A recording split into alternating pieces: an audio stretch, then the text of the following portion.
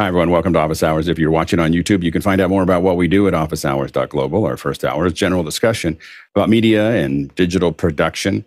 Second hour is usually something we want to spend a little bit more time on. And today we're going to talk about Cine Gear. We are going to be covering it, and we're going to talk about ideas, brainstorming based on what we saw at NAB, on what we have to work with, those kinds of things. So we're going to be talking a little bit about what we're planning for the coverage, get your feedback. So if you've got ideas for Cine Gear or questions about the coverage, go ahead and throw those into Makana. And otherwise, let's go ahead and jump into the questions. Bill, what do we have? First one comes from Tony Mobley this morning. He's from Noonan, Georgia, and says, have any of the panelists tested live performance audio in Zoom meetings audio settings? So I think this just came out in the last update. And for some reason, the update's not working on my laptop. It just goes, I would like to update. And it goes, I can't do that right now. So I don't know exactly what's going on there. So we'll wait until I get back. But I believe that the live performance audio obviously will be a higher quality audio, maybe even over original. So we'll see how that goes as we move forward. But I think it just came out. The updates, I think, ran out yesterday. I got it after the show. We tried to answer it before the show, but we hadn't seen the updates yet. So the update is now went out to everyone, and we're going to hopefully be able to take a look at it. So definitely ask that question next week. I plan to get the new Zoom update when I get home. I'm going to figure out, I don't know why my laptop won't install it, but I know my studio will. We'll get that installed. We'll get it updated, and we'll start to play with it and see what happens. Next question. Jacob Goodnight in Indianapolis, Indiana. I'm looking for a budget home theater projector. What would you choose between the BenQ 2050A DLP versus the Epson Home Cinema 2250 3LCD? Go ahead, Nigel. I think they're pretty close, almost exactly the same specs. I think you'll find the Epson has a slightly better contrast ratio. The BenQ is slightly cheaper and better if gaming is important because its refresh rate is better. But if you can sneak up to the 2350, you'll get 4K. There we go. Go ahead, Courtney. Yeah, kind of maybe Nigel knows more about this because it's been a while since I bought projectors. The different technology, DLP versus 3LCD. If you're going to be shooting it with a camera, you may run into problems if they're still using color wheels on the DLP projectors that are rotating very fast. So you can have some artifacts there. And generally, I found the DLPs to have a little better contrast ratio. Next question. Next one comes to us from Samuel Nordvik in Norway. When using DHCP reservation on a network that requires fixed IPs, how do you handle redundancy if your router should go down? Go ahead, Jeffrey. I always try to make sure my router doesn't go down. So usually I have a UPS on the router itself if it's doing addressing at all. For the most part, with routers, once a device gets on the network and the number is given, if the router does go down and that's not your primary communications hub, then the device will stay on the IP address until it comes and sees another DHCP router. So don't make sure you don't have more than one router on there, of course. But then if you need to add anything from there, the only way to do that is to have a static IP on the other device. I go with Jason. Yeah, once you lock it in on the router, then you should just lock it in on the device. The other way to do it, of course, is with a managed switch. Yeah, the advantage, of course, of setting all your manual, just setting it to manual and having your IPs manual is that you don't have to worry about that because everything's going to maintain its IP numbers. The disadvantage of that is it's very, you can really spend a lot of time DXing that if you don't really keep track of it. If you have to make sure that you know where everything is and how it's working. Whereas with a router, you can define all of those things. We often define them on the MAC addresses. So we just say, this is the MAC address. And that MAC address always gets this IP, and that has made it a lot. Setting up all those reservations takes a lot of time in the beginning, but then you plug everything in and it just does what it needs to do. But you do get into the situation you're talking about here. As Jeffrey said, usually those reservations last. I think the standard is usually 24 hours, and so unless you're right when it was supposed to update those, you should be okay. Next question. Mike Edwards in Brooklyn, New York says, morning, everyone. What workflow and hardware would the panel recommend in order to display a multi-view on a 55-inch monitor when using the Thunderbolt ports as extended display outs on a Mac Studio? I go, Jeffrey. Yeah, I was trying to figure out exactly what you're trying to do. So it sounds like you want to do 4 different monitors on one big monitor. Basically, that's where Matrix comes in. And then, of course, we were using these for the Zoom ISO when it first came out. These are the pluggable HDMI. They have a DisplayPort and an HDMI, and these are the headless HDMIs, so we could get the actual 4 screens going through there. And that's where I would do that, plug these into the 2 Thunderbolt ports. But the other cool thing about that is, since the Mac Mini is Thunderbolt 4, you can get a dock into these two, bring the 4 monitors into your Matrix, which would then go into the monitor. There you go, Bill. And do a little bit of testing. I have noticed just recently, in the past couple of months, there must have been an update in my system files. And if I only have one of my Thunderbolt external monitor connected and I boot up in the morning, it goes into one mode. If I have the second one attached, it goes into my office hours mode, which is completely different, including the HDMI output on it. So there's something very intelligent working in the background that is looking at what devices are connected to which ports, and it will configure the system to display that configuration depending on what it sees on the ports. I find that very useful because I don't have to mess with my windows anywhere near as much as I used to. But that may mean that if you're doing something like I think you're talking about, driving a quad display, that it's seeing that may or may not act like you're expecting. So I just test a little bit beforehand to make sure that it's going to work the mode that you want it to. Next question. TJ Asher, Minneapolis, says, every time iPad OS updates, it keeps putting widgets on my home screen. I don't want them and remove them each time. Anybody else experience this or have any ideas how to prevent these from reappearing again each time? Go, Jason. I've never experienced this, but my guess is that you either have a Focus that has widgets associated with it, or your iPad has multiple main display desktops that are somehow associated. But other than that, I don't know. Next question. Next question comes to us from Scott Mueller in Germantown, New York. How many of you have jump shipped from Adobe to DaVinci Resolve? With the 18.5 release, it seems like it's the cool thing to do. Is it good enough to give up my Creative Cloud subscription? Go, John. I don't think cool is the right adjective here. I used Adobe for decades, and it just kept crashing on me and crashing. And so I moved to Resolve for that specific reason about 2 years ago. And super happy, but I still can't give up CC because I use every other application in CC. So I use them all. Yeah, go, Nigel. Yeah, I think what John said is at the core of the answer to this question is how much of CC do you use? Are you an After Effects? What is your use of the Adobe product set? Personally, as a Mac user, I jumped from Premiere, which is what I learned to edit on, to Final Cut Pro because Adobe were having that little moment with Apple and didn't want to play nice. All my Windows using colleagues are still on Premiere, but they're also on Premiere because they're using the rest of the suite. And I think that's really the consideration. If you're paying for CC just for Premiere, you may want to think about Resolve. I do think, though, in a few days we get Final Cut Pro and on the iPad, and I do think that's going to be the moment of pause where we rethink about everything in that context. Go, Jeffrey.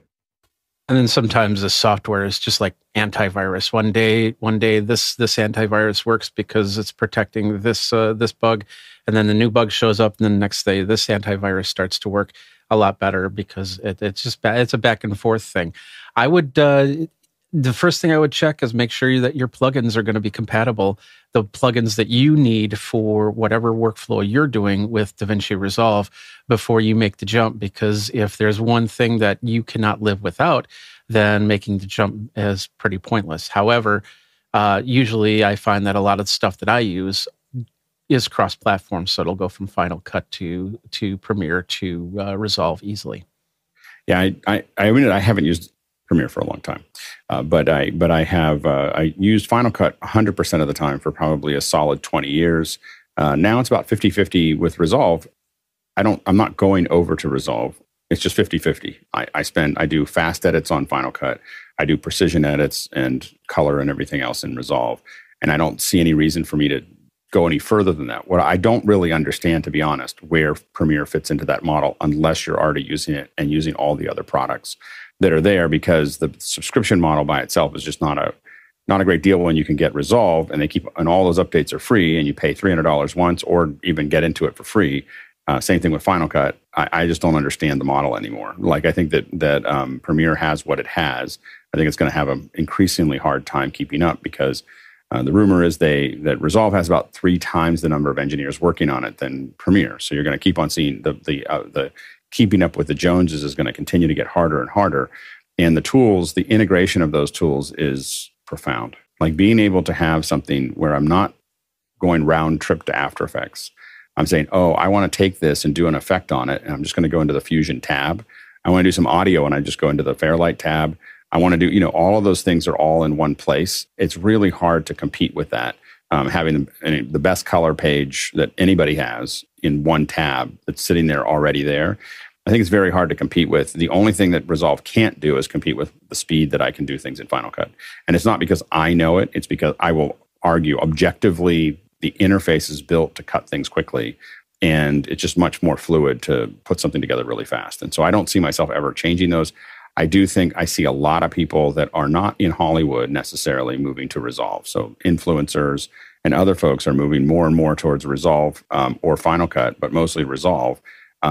Hollywood has its own thing. There's pipelines built. There's things. There's infrastructure. Avid has probably, feels like they have 60 to 80% of the market. Premiere has most of the remainder of that for the smaller productions. And then there's a handful of people using Final Cut and Resolve as far as edits for those things. But I think Resolve keeps on wrapping up.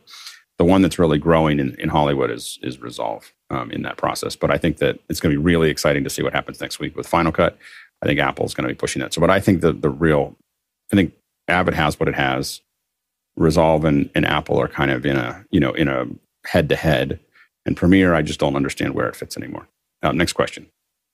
Vincent Alvarez, Bellingham, Washington's up next. What is the simplest setup for a non-techie to connect a Shure MV7 using the XLR to a PC? Thinking of a backup in case the USB doesn't have enough oomph to get a good level, and for use during Zoom meetings. Go ahead, Alex.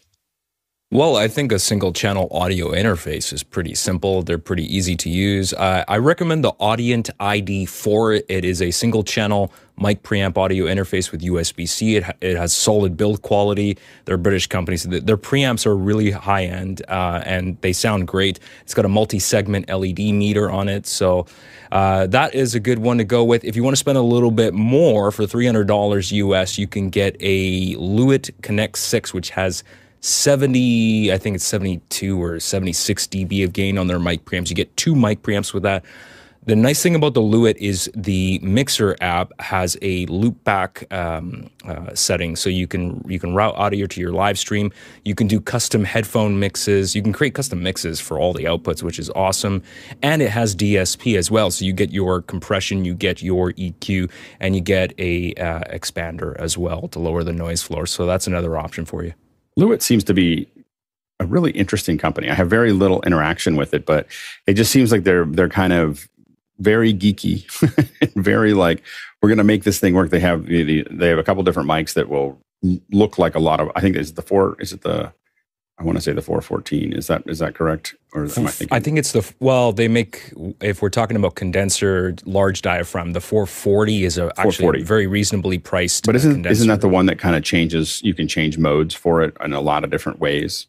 Oh, I forget the model number. The more expensive ones, yes, they have. You can change the tone. Like if you want a FET microphone, or you want a tube microphone, and do you want a bright sound? Do you want a dark sound? And it sounded pretty good. I mean, I found them interesting. If I didn't already have a Stellar X2, I would probably think about it. Yeah, go ahead, Courtney. Speaking of Stellar X2s. Stellar X. Use a Stellar X2 now. Yeah. I kind of concur with what was said by Alexander. The Audient Evo 4, is that what you were talking about? Or is there a different one you were talking about? It's about $129. Yeah, that's a different one. That's an entry-level one. That's kind of recommended because it's simplicity of the controls, and it's got about 65 dB of gains, which might be on the low end for that MV7. It might get you up there enough. Depends on how much gain is in your PC and once it gets into the USB interface. But that's one. Other high recommendations, although I know a lot of people that hate them, are the Focusrite Scarletts. So you might look at that as well. But you're going to need a preamp interface that goes into USB in any case. Go ahead, Alex. Yeah, just a quick thing on the Evo line. I actually forgot about that series because the Evo line is geared towards people that don't know how to gain stage correctly. So if you just press the button, it will listen to your voice, and it will automatically set the gain appropriately with enough headroom for your voice. And also the other interface, the Lewitt, does have that feature as well, which is pretty nice for novices. Go, Harshid. With the Evo, yes, it is simple. It's all ran through software. So all those controls and whatnot is basically a driver package. I had the Audient Evo 4. I ran to a limiting issue because of dB. The Vocaster from the Focusrite family is the one you want to go for if you want more gain. It has about 70 gain on the Vocaster. They're also dropped in price. And then SSL2. Any of them, SSL2 Plus, that's 62 dB of gain, and you're going to be able to get some clean sound out of it too. Next question. Next one comes to us from Paul Wallace in Austin, Texas. Apple rolled out ChatGPT on iOS just now. What is the significance? Go ahead, John. They made this announcement at 10 a.m. yesterday, Paul, and shortly thereafter, I discorded you because I knew you were going to ask this question today. So the nice thing about them making an iOS app, if you go into the to be clear, it's not that Apple rolled it out. It's just that OpenAI submitted ChatGPT, a ChatGPT app, which Correct. looks exactly like the web interface to 100%. Yeah. So if you go on there and search for GPT or OpenAI, you're going to find dozens and dozens of copycats that are gaining personal information from people. So it's super scary. Make sure you find the right one and be very careful of what you install on your phone. You're either going to spend money on it or they're going to steal your data. And I think that it felt like OpenAI just had to put out its own app. It just had to get out there and get in front of this because there were so many people that were putting out such bad apps and dangerous apps. And the only way to protect themselves, I think, was to put this out. Go ahead, Nigel. Yeah, I was going to say the same thing. This isn't Apple. This is ChatGPT, OpenAI doing this. I actually use ChatGPT through a shortcut that I saw a video about, which is really a good way of doing it. So this isn't Apple doing AI, and we shouldn't be confused that this is Apple doing AI. We don't know what Apple's AI strategy is, and I don't think we will for what is a couple more weeks. But it seems to me the most interesting thing that's going to happen at WWC, other than the virtual reality, augmented reality glasses, is Apple talking about AI and where they're going to land. Because, in the current gold rush that is going on around AI, it's a mess strategically and everybody's going for land grabs. What nobody's really done outside of those of us who are more technical focused is work out where the early majority is going to be. This is all early adopter stuff. So someone's going to put a marker down for the early majority, which is where you really start to monetize this stuff. And it'll be fascinating to see whether Apple's ready to do that. Go, Courtney. Can't hear you, Courtney. Yeah. All right. Some days the click works. Anyway, you guys pointed out the salient points that it's OpenAI. I have a ChatGPT on my phone and Android, so I'm not sure whether I can't bring it up right now, but I'm not sure whether it's an original app or whether it's just the web interfaced app for the mobile version of the web interfaced app. It's probably what's launching the browser to bring it up, but it does. I can use on my Samsung phone. I can use voice input on it, which is handy, and I'm not sure if the Apple supports voice input for the prompt. It does. You can actually so in the app, you can hit there's a little microphone that's just built into iOS. So you hit it and you can sit there and just say what you want to say into it and close it and hit go. So it's really doing the voice to text conversion. It's not anything special, but it works. I will say that it has vastly increased my use of ChatGPT instantly. Because before it was like, oh, I got to get on the web page, and now I did have the login for the web page, but it was just a little bit of a little, anyway, it was just, that was not as smooth. So I had to think about it. Now I have an app that I just pop open, and to the point that was made earlier, I'm going to get a shortcut set up now so that, to that app where I can just say something or do something really quickly and just immediately ask those questions. So I think that it's going to, I think that the app is going to make a big difference. John, you were showing that's it's just the regular text input, right? Yeah. So anyway, I think it's pretty exciting. It does make it much more convenient where you're just asking questions and talking to it in a lot of ways. And I do think that, we're going to get to a point, and we have to figure out what that looks like, but I'm trying to get to a shortcut or some setup where I can just sit there and just ask, like I would do, hey, Shlomo, as Andy and Naka would say, hey, Shlomo, do, what is this, or explain this, or talk this, and have it immediately give it back to me in audio while I'm walking around or driving or whatever, without having to actually, interact with it at all. And so I think that but I don't think we're very far away. I mean, in 6 months, we're going to be kind of just talking to our phone. For better or worse, I think that that's probably the direction we're going. Next question. Alexander Knight, Vancouver, British Columbia. Next question. Does Sony offer an API for their cameras so third parties can create their own ways to access the camera's settings? Go, Jeffrey. There is, but it's a slight caveat because it really depends on what kind of camera you have.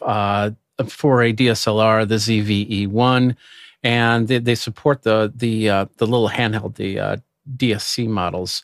They're like the little GoPro style cameras. And then there's a few others. So I'd say about 10, 12 models at the most right now. None of the useful ones, for ones that are like geeky, as I think those are the P1s or whatever, the little square ones, that made sense. But like for the A7 series, the professional series, Sony has an API. They just don't make it available. This has been a problem. And this is why we moved. One of the big reasons that I moved to Blackmagic was being so frustrated with the way that Sony supported our ability to program into their hardware. And so I was really excited. And we do use up a lot of that in Blackmagic hardware and software. And so, but yeah, they haven't been very forthcoming in that. It's just culturally, they don't really make it widely available for the cameras that they consider kind of the professional cameras. They want to have a lot more control. Next question. Douglas Carmichael's up next. He says, what is the Verizon AVOC? I've seen it referenced in press releases and event announcements. How does one request a connection to a specific site? And he notes the only mention he's seen of it is in a Verizon promo video that he links there. Go ahead, Jason. Money, lots and lots and lots of money. No, this is an extremely limited thing that I feel like Verizon kind of rolls out anytime they want to show that they're kind of on top of the fiber thing. It's somewhat limited. If I remember correctly, it's the State Department uses it. It's kind of extensively in DC, maybe in Texas, but yeah, it is kind of like it's just its own private fiber backhaul. Yeah, we use it. I've used it in the past. So, for instance, we had a setup where we needed to connect the space station to a venue, and one of the things that we had to do there is that NASA, and as I said, a variety of government agencies are all on AVOC in DC, and there's only a handful of places. So, the building that I'm in right now actually has AVOC in this building, but it also has Vivix and the switch and 26 dishes on the roof and, all kinds of other fiber coming into the one building. And so, but yeah, the AVOC is about 50 feet that way. So anyway, it mostly is connecting to government agencies. So when we connected to NASA, what normally happens is you go down to Houston and then you go up to another satellite and then down to somebody. But that's a double bump. And then you can try to use Skype, or you can use, Hangouts or Zoom or whatever. And it's always, you want to get that full connection. So what we did is we were able to route it to DC through NASA's network. And then in DC, we were able to pick it up on AVOC and bring it over to us. And that cut our latency in half. So having those connections to those government agencies is really useful for something like, so AVOC is something you might buy into if you're a broadcaster, or if you're an organization that wants to constantly work with the not defense department, but the education department or something. They're all on AVOC. So, but it's a really old network. I don't think they're adding anything to it. I think the only reason you would get it is if you need to get a hold of the existing structure that's already there, because it's, I think people, every time we ask for it, people are like, is that still running? They have to go over and look. It's barely used. Next question. Next question comes from Jack Ruppel in Breckenridge, Colorado. And Jack says, what do I put between my Mac Studio or iPhone to input one and on my ATEM Mini Pro to supply YUV signals? Go ahead, Alex. I'm not entirely clear what Jack's asking here. Is he asking to send a YUV signals? Okay, I'm confused what he's trying to do. I thought he was asking about Y2 uncompressed video from the ATEM, which it doesn't do over the USB-C. Yeah, I think that I don't know why you would need to do that, to be honest. I think that you should just be able to plug I don't know with the Mac. I mean, I connect the Mac Studio all the time to my ATEM, and I don't have to do any kind of conversion. I just do a USB-C cable that has USB-C on one side and HDMI on the other, and I just plug them in, and it works. So that works there. For a phone, I do Lightning with an HDMI and Lightning adapter, and that Lightning adapter to give it power back to the phone, and so you have that dual adapter there. And you take that HDMI and plug it right into the computer. You do want to use the Apple adapter. Don't buy a third-party Lightning adapter. They seem to always work when you plug them in, and within a couple of weeks, they're like showing you a QR code and doing other weird stuff. And I've given up. so you want the HDMI to Lightning adapter from Apple, and then you want the third-party ones have. I've bought a lot of them. They're all a disaster. Go ahead, Alex. It actually just occurred to me. I think I know what he's asking, because the thing is, the HDMI outputs on computers are typically RGB. So it sounds like he's trying to get it into that other space of YUV, which sounds like he's asking about a converter box. When it gets an HDMI converter, it should do what it needs to do to give that a proper signal back to a monitor or to the switcher. You shouldn't need to. It's not going to assume an RGB signal is required for that. Go ahead, Bill. Yeah, I'm assuming that he has some sort of processing that requires a YUV. He's working in color space. He's probably doing color correction. It's YUV. To be clear, it's YUV when it goes into the ATEM. Like it has to be YUV. It's not doing the ATEM doesn't process RGB. But if you had a secondary piece of equipment that required a YUV connection, he might want to get it out of his Mac Studio and into that processor before he comes back to the computer. So the YUV connection, he's just looking for ports. When you have an HDMI out, when you convert to an HDMI, it is YUV exiting the computer, unless you hard set it to something else. You shouldn't have to do anything other than the cable. Next question. Next question comes from Tony Mobley in Noonan, Georgia. I know we'll discuss next week, but live audio performance in meetings will allow our happy birthday singing in sync. Will it be used? Oh my God, that's a religious question. Go ahead, Jeffrey. Well, I hope it will be used, and I hope it'll do a great job. There is a small little issue with that, and that it really is dependent on a lot of factors, like, for instance, what kind of computer that you're attaching to Zoom for coming into office hours. If it's underpowered, then you're gonna have a little bit of latency. Another factor is if I was to take my camera and my microphone and go directly into the computer and then go into Zoom, I'd have a better least amount of latency than what I'd normally do, which is go into vMix, put the video in there, put the audio in there, let the sync happen there, and then push that to Zoom. So there's going to be a little bit of miss on that, depending on what you have. And then, of course, I didn't even get into network, and because that can be a big factor if you have a slow network. Go ahead, Bill, real quick. In our birthday singing disaster is not a bug, it's a feature. So I think even if this gets in there, we will have to find some random delay thing for each participant to mess it up totally. I don't think it's going to make any major improvement to what we're doing. We're not very good at it. That's the problem. We don't get enough practice. So we just, so next question. Nigel Dessau in Austin, Texas. I am considering trading my Fuji camera gear for a full-frame Sony, primarily for still rather than video, but also to have a better B camera for video. Thoughts on which one? Is the A7 IV the current favorite, or did I miss something? Yeah, I think that if you can afford the A7 IV, it looks amazing. I've used the A7 II, the A7 R2 and S2, and they were very, very I was very, very successful with those. I haven't gone up to it, but I believe the 4 now it has a 61 megapixel image. Now go ahead, Nigel.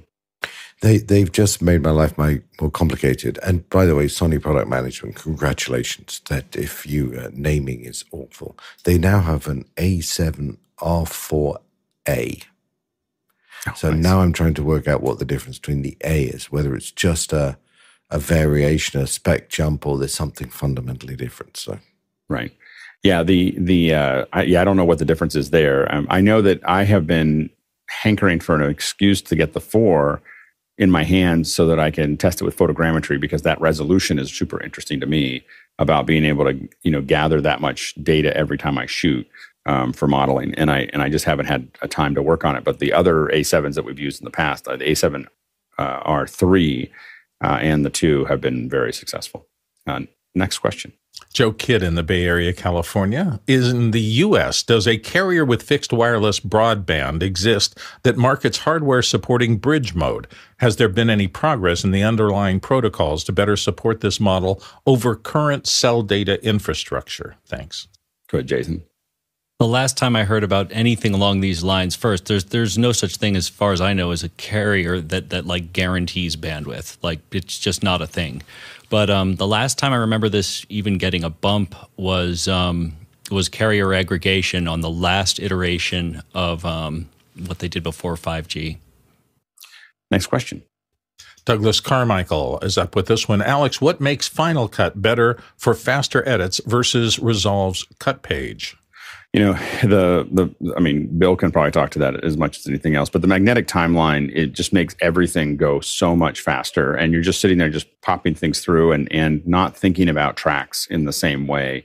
It's not just the magnetic timeline in one thing. It's all, you may have a 5 or 6 tracks, and as you cut things away in that base track, everything's just kind of closing up and expanding, and you're moving things in and out. And there are so many things like that. It's not just the magnetic timeline. It's a lot of other bits and pieces that just make the whole thing a lot easier to move very quickly. The edit, I'll be honest with you, I don't know anybody that uses the cut page. It's I'm sure that somebody out there is using the cut page. I get where Blackmagic's trying to go, but all of us just go straight to edit, and just go to the edit page and start editing. I don't understand the cut page, to be honest. Go ahead, Bill. So when Randy Ubilos rethought, and he was the inventor of Premiere originally, and when he rethought things to do Final Cut the original, and then eventually morphed into Final Cut 10, when he sat down to redo 10, his thinking was this: the world is full of too much content, and it comes into an editor's desk, and it's difficult to organize and understand. So he put in these basic concepts like range reject, where you could take the camera was left rolling. I don't ever want to deal with this stuff. There's nobody in front of it. Let me just get rid of all that stuff. So he put in first this database that lets you pare down, reject, and focus on the most important content out of the flood that's coming in. Then he married that to the magnetic timeline, so you could take these pre-trimmed, that's kind of a bad way to describe it, but you can take the things that you have decided you want and magnetically attach them to each other in a system that makes its own internal magnetic sense.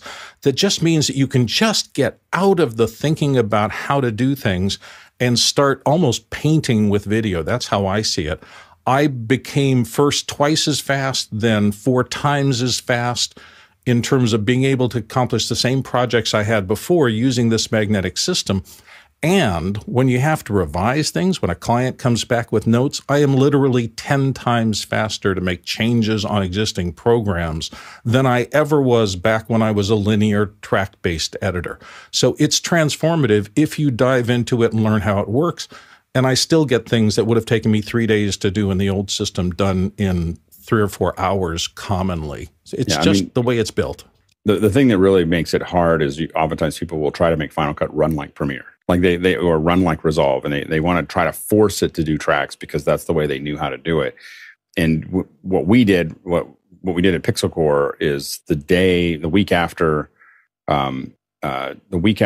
it was released, we just had Steve Martin and Mark Spencer come into our office and train us for 4 days, and we just went whoop, just going to switch over. I'm not going to try to figure this out. There was nowhere to go.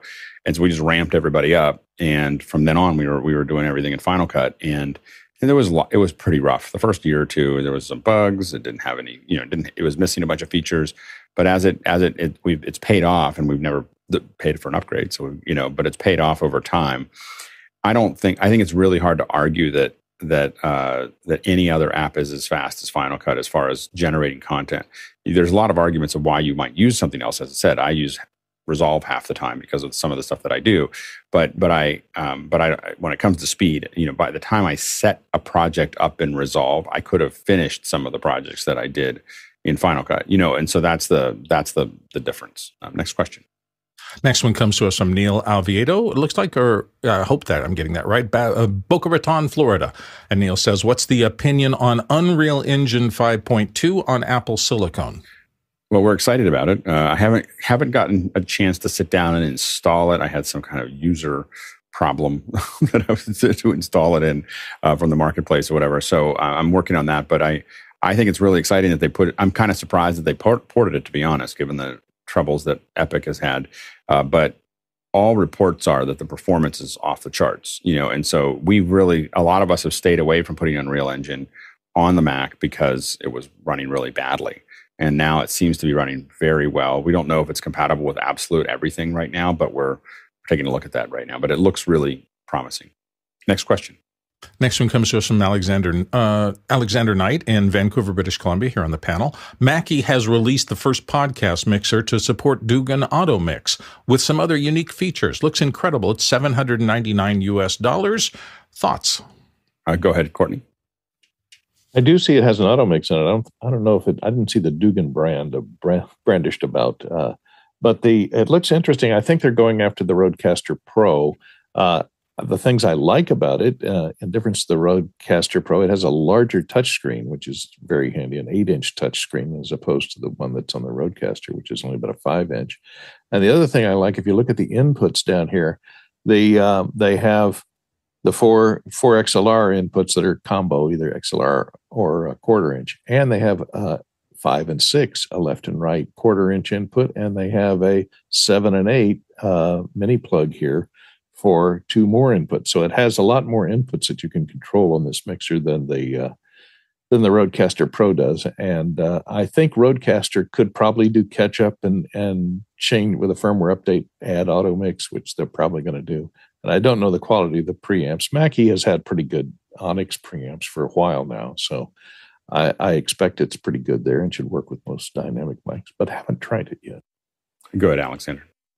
Yes, a couple things. First of all, the screen's actually 10.1 inches, so it's gargantuan in size. As far as the preamps, these are modified. They took their Onyx design preamps and modified them. So these are 80 dB of gain. The traditional Onyx preamps were 60 dB. So you could drive a vintage RCA ribbon microphone with these preamps. It's just absolutely insane. The other thing too with the interface is that they have 3 different modes. So I forget what they call it, but there's like a easy mode where it just is pre-configured. It adds the compression, all the dynamics processing. You have no adjustment over the settings. Then it has like a semi-pro feature where you can tweak some settings, but you won't get too lost. Then the advanced mode, the EQ in the advanced mode, the compressor, you have full access to all the parameters. The EQ is interesting. I've never seen on a podcast branded type of product like this where they give you a full parametric EQ, just like on a more professional live mixer where you've got all the touch points of the different frequencies and you can see the actual audio coming in behind those points and you can see where the problems are and you can notch out a problem on the graph. So that's really, really cool. It doesn't have the 2 USB interfaces that the Rode has. That may not be a deal breaker for a lot of people. For me, I think the auto mix is the biggest, most important selling point of that thing, and that's what has me excited about it. Yeah, and I don't think it's a Dugan auto mix. The reality is that the patents for the Dugan auto mix ran out quite some time ago, and Behringer tried to put in Dugan-like auto mix, and there's a lot of trouble. So you can put auto mix in. The problem that you always get into is that a lot of us are looking for Dugan. Like we're looking for the name, even though a lot of people can produce something that works very closely to what the Dugan auto mix does, without calling it a Dugan auto mix and paying licensing fees for it. Although I do think that whatever licensing fees that Dan is asking for, it's well worth it. It's kind of a brand of excellence of this is what we're doing, and there's a certain level of trust that a lot of people have related to it saying Dugan Automix. And I think it's always, people are always missing the boat when they don't go ahead and just pay Dan some money and put the name on it. Yeah, go ahead, Jeffrey. Yeah, that's what I was going to say. Nowhere on the Mackie website does it say Dugan on it. It just says auto mix, two words, auto mix. And that. Other than that, everything that everybody has said, I would want to have the multiple USBs especially because of phones that don't have audio jacks anymore, and bringing in audio via USB would be a better thing. Plus, with the Rode, the new update to accept wireless microphones and a couple other features, and the buttons on the side of the Rodecaster outweigh the Mackie. This is going to be for a higher end studio. If you're setting up a studio 4-person podcast situation where people are going to walk in and you're going to be controlling in the other room, I think that's going to be perfect. But if it's just the average person doing a show from their living room or whatnot, then they'll save the $100 and go for the Rodecaster Pro. I'll go with Alex. One last thing, I'd recommend watching. Curtis Judd did a really good in-depth review of the DLZ creator, and they actually did he did an auto mix test with a couple of people just so you could actually hear what it sounds like. For those that have never used auto mix, it's kind of cool to be able to see, well, what does this do to the actual noise floor? So, in my opinion, you can't do a round table in the same room without an auto mix. It's live. I mean, you can record them all and then you're going to fix it all later, but the auto mix is just so important to what we do. Next question. Paul Wallace, Austin, Texas is up next. How many categories of apps do you have on your phone, and how many total apps, and is there an automated way to tally these? Go ahead, Courtney. I haven't found an automated way. I go 1, 2, 3. And the problem with, I don't categorize mine that much. I have them all alphabetical in one big folder. I do have some Google apps in a separate folder and so on. But I found when I try and organize them by folder, I forget which folder I put the app in. And then it's a hunt and peck to find, is it in this folder? No. Is it in this folder? No. Is it in this folder? No. It's much easier to find it in an alphabetical list. Go ahead, Jason. If you go to settings and then about, if you scroll down, it will tally your apps. Right now, my tally is 414, and I don't care about categories. Yeah, go ahead, Bill. Yeah, I do use the iPhone's native binning system. I call it that. I don't know what they actually call it, but if you press and hold on your phone, the apps will start shaking, and you can drag like apps on top of each apps, and they make kind of a little pod of apps for a style. So I have all my audio recording apps in a one little pod. I have all my video processing apps in another little pod. And it takes the confusion of, oh my gosh, I've got 400 apps and I've got 9 pages I have to scroll through to get there.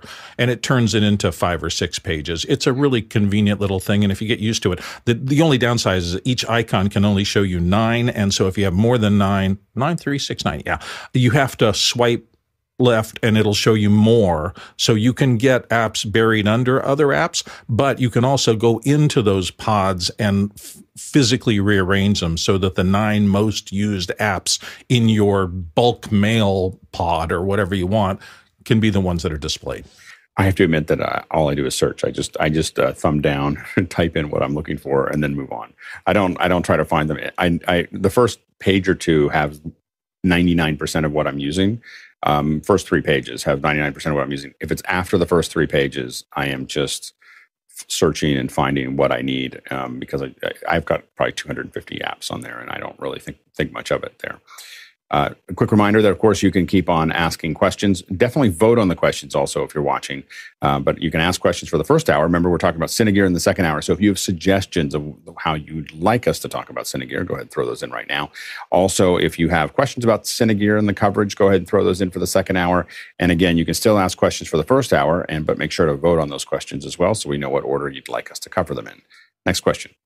Alton Christensen in New York City says, speaking of resolution for photogrammetry, Canon released an update to the R5 that allows for a 400 megapixel image capture, tripod recommended. And he's got a link there to get more info. Go ahead, Jason. Yeah, I'm immediately suspicious of this for one reason and one reason only. I've never liked the EOS utility. And in order to do this stitching, it as far as I can tell, is required. So, again, neat trick, but I'm not sure how useful it'll actually be in practice. And I believe the Sony has another one that's not quite the same resolution, but I think it's 256 mega. It's another 256 megapixel. Now, what the Sony does is it actually moves the sensor, so it just goes, and then it pieces it all together and gives you a massive photo. You can't use that for photogrammetry because any kind of computational photography that changes that is going to make it very, very hard for your for your photogrammetry. It has to be a single image. Even the Apple, if you use the Apple and it starts doing computational images, and that includes like zooming part way in not using a pure lens, the Apple or your photogrammetry stuff will get confused very, very quickly. It needs to have the correct focal length and all the stuff that's there that starts to get tweaked when you start doing computational photography. So that's one place you don't want to do that is when you're doing photogrammetry. Next question. Mike Edwards in Brooklyn, New York. In terms of I/O and stream health specs, does the panel recommend the Web Presenter HD over the Elemental Link? Go ahead, Jason. Okay, I know that there's a little bit of overlap here, but the two are in completely different categories. Based on the constraints of your question, you cannot beat the Elemental Link, and the price reflects that. Yeah, if you're trying to do an integration, so the Web Presenter has a couple of features. If you're trying to do integration where you're using the Web Presenter to bring a computer input and a camera input, and you're going to put it into Zoom, or you're going to put it into Hangout or Meet or Teams, the Web Presenter is great. And it happens to also be able to stream. And it gives you a great interface. I think it's one of the best interfaces to tell you what's actually happening. If you're trying to purely stream something, which is we use the links every day for this show, you can't beat the link from a stability perspective. It's using a Zixi protocol with Elemental's special sauce. It's completely run from the cloud. It's a much more stable way to go. You're going to get a higher quality stream. It's going to be more reliable. It's a mission, a single mission box. Whereas the Web Presenter has a lot of other things. They are, as Jason said, two different worlds. You may end up with both of them in the same kit. They're not really competing with each other. Next question.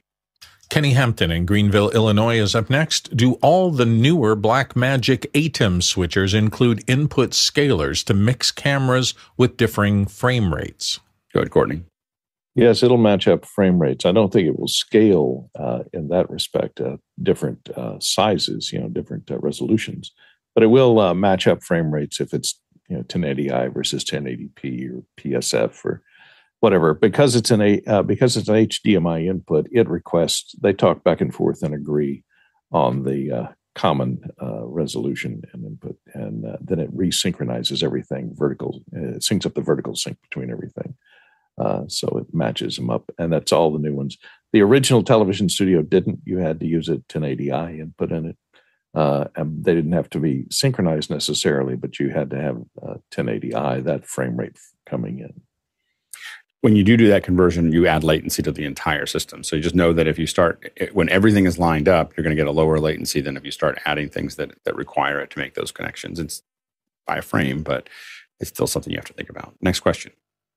Next one comes to us from Alexander Knight here on the panel, Vancouver, British Columbia. For those looking for alternatives to the X32, does the Yamaha TF series of digital mixers have blessed Dan Dugan Auto Mix? This was released in 2017 as version 3.5 firmware update. He's got a link there. And I don't think that's a question. That's a statement that it does do Dugan Auto. Is that right, Alex? That it does do Dugan? Yeah, and I it's not a question. It was just because I've heard a few times it saying that it didn't support it, but I double checked and it does. In fact, actually, that press release has a comment from Dan saying anyone that buys this is going to do really well with this Toucan Automix. So, do you know how many channels it does? Does it do 8 or 16? You know, I think it's 8, but I'm not 100% certain. A lot of these seem to be 8. Yeah, they seem to be 8. The QL series, I think, on Yamaha is 16. Which does make a big difference. There's a lot of things that we end up being really glad that we had that. But that's good to know. There was something else. I believe there was still something else that we didn't jump on the TFs because of the. I know that we looked at the TF rack series pretty seriously when we were, because I think it's only 2U instead of 3U the way that the Behringer is, so it's a little deeper. But it's 2U, and so we were trying to lower the U's in our process. So we looked at those really closely. But there was something there was the Automix and something else, and when we were making that decision, which was in 2016 or 2015, before this was available. Next question. Next one comes to us from Jack Ruppel in Breckenridge, Colorado. Could you use AI for moderating chat identity, swearing, ad hominem attacks, and inappropriate texts? Go ahead, Nigel. I'm sure you could. Someone smarter than me, maybe Mr. Preto, could work out how to do that. But I think as you went through your sentence, you increased the complexity of the problem. I think you can filter swearing very well. You might be able to do ad hominem attacks, but inappropriate text is in the eye of the beholder. So all of this stuff gets a lot more complicated when you have to add context. And so you've got to be able to put the AI in the context. Personally, I just think a sarcasm font would be much more useful. Go ahead, Jeffrey. Yeah, most of these chats already have some sort of filtering system to it. So if, let's say, a new word like blah, blah becomes a swear word, that it could instantly be put in, where AI would really start to come into it, is start recognizing that the word blah, blah is a swear word or an inappropriate word, to start blocking it out. But the reality is there's a lot of these words that then go into cross. And so you're trying to chat into something, you're saying something that's not a bad word, and then you get blocked because it just sees that word and can't determine whether it's something that's going. That's where AI really would shine through. Good, Bill. Nigel, you've inspired me. I absolutely want a sarcasm font. It should be called Snarky Bold, and I want somebody out there in a font building world to start building it right now. So there's a huge amount of work being done in this area right now, and the real problem that I think we're going to run into is a really important question, and I'm going to spend a moment on it. The real problem is people who are not well socially adjusted will not be included in the next generation of social media for very long, because the AI is going to identify poor behavior at a deep level and then just kind of push them to the side. And because the signal to noise ratio in social media is a real issue. So much noise of people, and people are going to be able to start to filter that out the way we filter out noise over the next 5 or 10 years with AI, where it's going to look at it very contextually. It's not going to just look at what you said. It's going to look at what you said in context with everything else that's going on. It's going to look at what you're doing based on what everybody else is doing at the same time. So it's going to look for pack behaviors. It's going to look for a lot of other things. And it's going to be able to pull those things out relatively quickly. And right now we have very simple algorithms, and we have some algorithms that can work. We built some for Makana and other things. And so there's algorithms that we can use to do it, but they're very rudimentary. AI is going to allow us to be very exacting in that area. And the only thing that I wonder about is, where does that 20% of the population go? And it's about, really, most of the time we say, I'm being conservative, because most of the time we say that about 3% of the population creates about 90% of the problems on the internet. Some people have told me it's closer to 20 that create 100% of the problems. So I think that but if those folks don't have a place to have an outlet or a place to go, we worry about, what will happen, but they could be completely shut out in the next decade, like just not able to be heard by anybody ever, because the system will be able to just kind of work them out of the process. Go ahead, Courtney. Yeah, there are dangers in this of blacklisting that especially with co-located mail servers, I ran into this problem where my mail, the mail server for my website was co-located on one that somebody was using for spamming. And suddenly that mail server's IP address was just blacklisted. So none of my email was delivered. It wasn't marked. It was just black hole. Into the black hole. You never see it again. And that shows you the problem with the crude systems that we have now, the kind of the carpet bombing versions of what this is, of like, we're just going to kill everything from that IP. But that's not what's coming. What's coming is that you can see what you see with Twitter is the certification process. They're going to start asking for that. And then what's going to happen in Twitter is they're going to stop spreading anything that isn't certified, and then they're going to stop, like they're turning the dials very slowly, but it's going to get to a point where you can't, it's not that you can't post, it's just that no one will see it. If you post into something, and right now there's, systems, our system doesn't do this, but there are systems that do what we call shadow banning. And shadow banning is, I ban you from people seeing your post, but you don't see that. So that means that you type in your comment and it pops into the social system. You're the only one that sees that. And so people sit there and they'll just bang and they can, companies, it's a manual process, but they can literally shadow ban a user, because then the user doesn't try to get a new login. They just keep using the login that they have, but they're literally unheard. And that kind of ban probably exists in most social networks. And if you're really a problem, they'll just shadow ban you rather than ban you, because then you'll just think that you're still in the system. Go ahead, Bill. Yeah, I think Alex was right. I was being a little flippant before, but this is a serious problem, probably compounded by the fact that we now have a generation of kids who were pulled out of the COVID panic from the normal social modes of being in school and having to learn some of the problems. We all went through that when we were young and did something ridiculous, and everybody said, stop doing that. You got some social pressure not to. With now this generation of kids doing all this education from home and, just shutting off their cameras and withdrawing, it's going to be harder and harder to get those social cues and learn what is appropriate public behavior.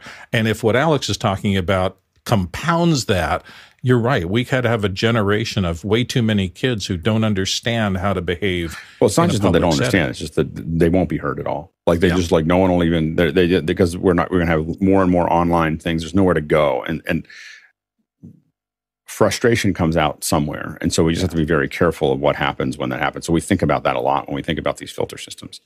Next question. 100%. Next question from Douglas Carmichael. It says, the FCC document about LPTV, low-power TV, in the U.S., it said that high schools operate low-power TV stations. Wouldn't most schools outside of tech-first private schools not have the resources for broadcast facilities and qualified full-time staff? Go ahead, Jason. No, that's not true. Part 74 of the FCC's ruling was established in 1982 when TV, was the thing, and a lot of large public high schools put in television studios. The amendment that you're talking about is just kind of a tweaking of the rules, probably having to do with federal funding to carve out that niche and allow it to continue. Go ahead, Jeffrey, real quick. The funny thing is, yesterday I had this conversation with somebody that does deal with school education and broadcasting. I always thought it was hand-me-downs that a lot of people are getting, but he's going with these cities building brand new schools. They're actually getting the top-notch equipment to put in there. So all this technology is probably better than what you're working on right now. Go ahead, Bill. Yeah, in my son's case, they had a daily newscast out of the grade school, out of the 5th grade class. And so they were learning the skills of that, and they didn't have low power. It was just inside as a learning endeavor in that grade school. I know high school in the Bay Area that, looking for grants, raised $1.5 million. They have a really nice studio that's built in there. The money's there, and if you just have to show that you have someone that's focused on it and that will develop the students, and you can get the money. Next question. Next question comes from Mitchell Hill in Wilmington, Delaware. A survey at voicejungle.com shows very little impact on the voice business due to AI offerings. Is AI voicing a bit of hype? Go ahead, Jeffrey. I would never do a survey from a company that's their main focus is to actually find people to do voiceovers for voiceovers. I'm not saying that they skewed the numbers, but everybody that's coming to that website is skewing the numbers, and having more of an independent survey would be a better thing. There's still a lot of problems with AI voice, like, for instance, inflections. Once that gets over that hump, then, of course, we'll have a whole world of new problems that we have to deal with, including deepfakes and all that other good stuff. But I think that right now it's at least 5 years out before we could really look at that survey again and see what the results would change. Good, Courtney. I think it will dilute the voiceover business because in the past, your choices were just the robot sounding accessibility feature of text to voice screen reader that was built into almost all devices versus hiring a live person to read your material. Now there's a third choice of having an AI chatbot read your material. Isn't as good as the live voice, but it's miles ahead of the robotic text to speech synthesizer built into your device. So it's going to dilute the market by a certain percent. Good, Bill. Huge debate in the voiceover community. I don't think we're going to solve this soon. There is a lot on both sides. It's going to change. It changed from when I was a young person, when only the people who had flexibility of schedule and some talent could go into a studio at 2:00 on a Tuesday and do voiceover, because everybody else was working and they couldn't do it. With the breakdown and work from home, there's a gazillion people in trying to break into the voiceover market. And that means it is a mess right now. I do think that AI might take out some of the low 50% down work and take it back to where it was when I started, which is the best continue to work and everybody else has to do something else. I think the real challenge is, I think it's probably not 50. I think it's probably the bottom 80. And I think, for a lot of these kinds of things, the bottom 80% of many industries are just going to get wiped out by AI. It's the top 20% are going to be there. The hard part is, how do you get new people in the top 20 if the bottom 80 doesn't exist? So if you think about it, it went from there's a gradient, like a ramp, an on-ramp to the highway has a certain level. Imagine if that on-ramp goes away and it's just a cliff that's 15 feet high. That how do you get new people in? This is a problem that they're having. For instance, our airline tickets are really expensive because there's not enough pilots and there's not enough people entering the pilot business. And so they're not able to, they're in a mismatch right now. And I think we're going to see more of that. Like, how do you train people to do something if they have to be an expert level? And so I think that things like what we're doing, and we're thinking about that a lot inside of office hours, because, like, how do we build training that gets people coming out at a very high level of the training? This is not what we're doing right now. I mean, we're doing as much as we can. We're fixing one of the hardest problems, which is how do we give people real-time feedback? But in the future, we're thinking about ways that how do we build training programs and so on and so forth that allow you to come out at a near expert level when you pop out the other end with real production experience against all of those things. So when you see what we're about to talk about, it's kind of blends in. When you see Cine and you see what we're doing with the volunteering for the show, we're trying to figure out how do we give people real world experience and real production experience in a volunteer capacity, because that may be the only way to do it in the future. Like, there may not be a way to get a job to do this. You may do it in part-time and figure it all out, in the same way that, if you can get very, very good at the piano and the guitar, but wow, all the stars have to align and you have to be exceptional to make it your business. If you're going to make you can't be an okay piano player and show up, because there's so much supply, of that. And I think that that's going to get more and more complicated. So it's a real, again, we're dealing with some real issues there. I think that Jeffrey's probably right, 5 years, but it could be as short as 2 years where you start to see maybe not all of the impact, but some of the impact. I will say, as a person who I do not listen to narrative on my my audiobooks. I listen to data, and I prefer the computer, like even the one now, because I can listen to it at a higher rate. When a person does it, the idiosyncrasies of their voice at 2x makes it hard to hear them, hard to understand what they're saying, whereas the precision of the current output of computer, just the raw one that comes out now, I can turn it up. I can turn the speed up and absorb the book faster. So I think that that's now people who want to listen to Harry Potter, that's a whole nother thing. But even then, you're going to have 10 voices that are all generated by AI that are going to do all of these things. You're going to see it. It's going to feel a little rough and weird at the beginning, but it's going to get very good because there's going to be a lot of money flowing into that process.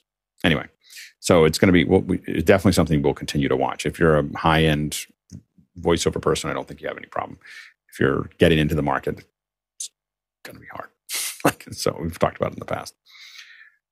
All right, we're now changing subjects to talking about Cinegear.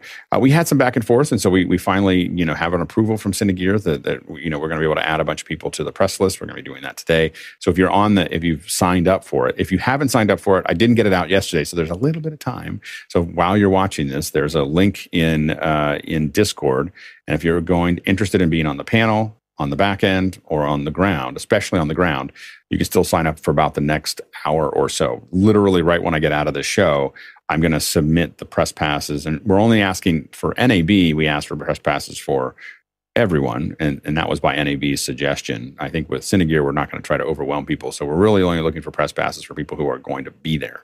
And so make sure not to sign up if you're not going to be there.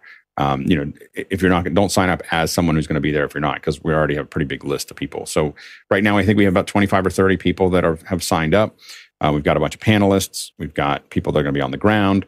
And we're taking a look at it. Now, Cinegear goes from the Thursday through the Sunday. It's the 1st through the 4th, but the only days that the Expo are running are the 2nd and the 3rd. So we're probably not going to do anything except for the 2nd and the 3rd. And I'll give you an overview of what we're planning.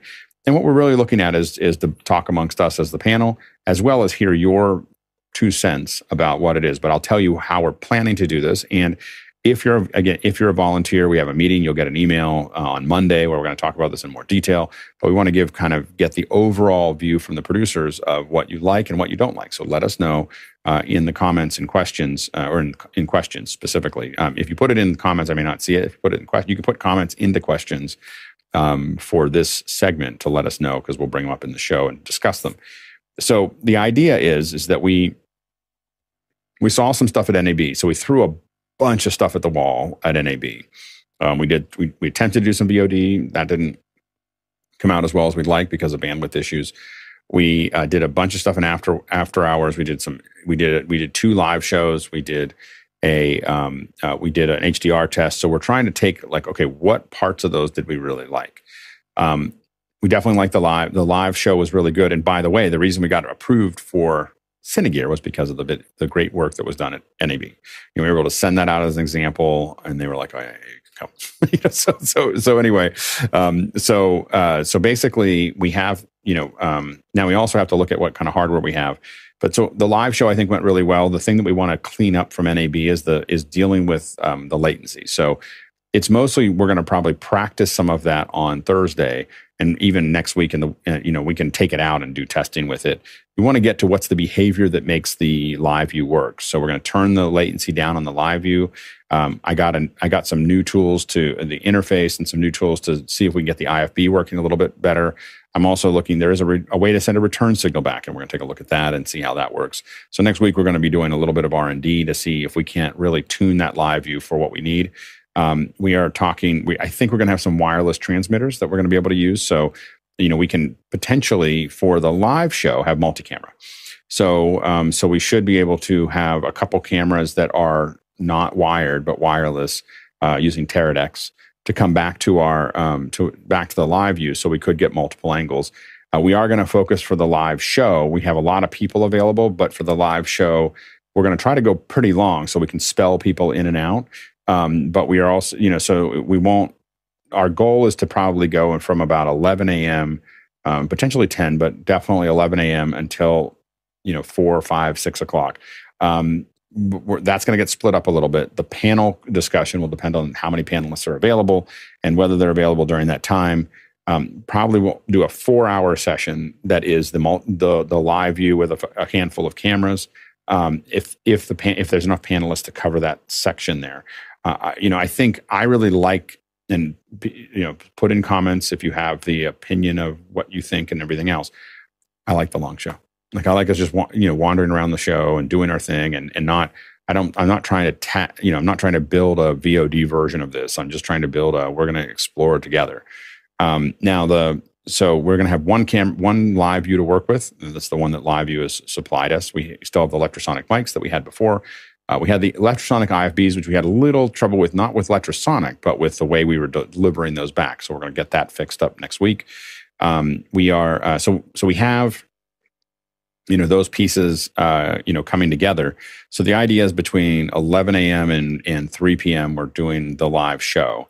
And again, it can roam a little bit because we're hoping we're going to get at least bolts, but we're hoping to potentially get rangers, which give us a lot of range, to go out places. And we think, we don't know for sure, and we're going to test this on Friday. We don't know if we can get into what happens is the way that the sound stages are built, they often turn into a Faraday cage for cell phones and cell devices. And so what we think we're going to have to do is take the live view, park it, have someone stand at the entrance, and then have the rangers go into the system so that we can get the live back and forth. So trying to figure that. We're going to be doing tests. So Friday is really testing, to see what we can and can't do. And then Saturday will be the show. And then after 3, we'll take the system, we're going to break it down and set it up for HDR. And then we'll go back out and do HDR at 5.1. I've got new cables being built right now by Gotham Sound.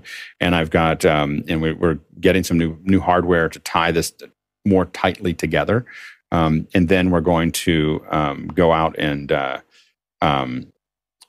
try to cover it again, doing HDR and 5.1, which should be really cool. There's a bunch of this that's outside, so the outside stuff should look and sound pretty interesting. So we're going to look at that, but that'll be the 4 o'clock to 6 o'clock range. May not be the whole time, but we're going to do at least an hour of HDR and 5.1 to take it to the next, all these extra cables and all this extra stuff that we had.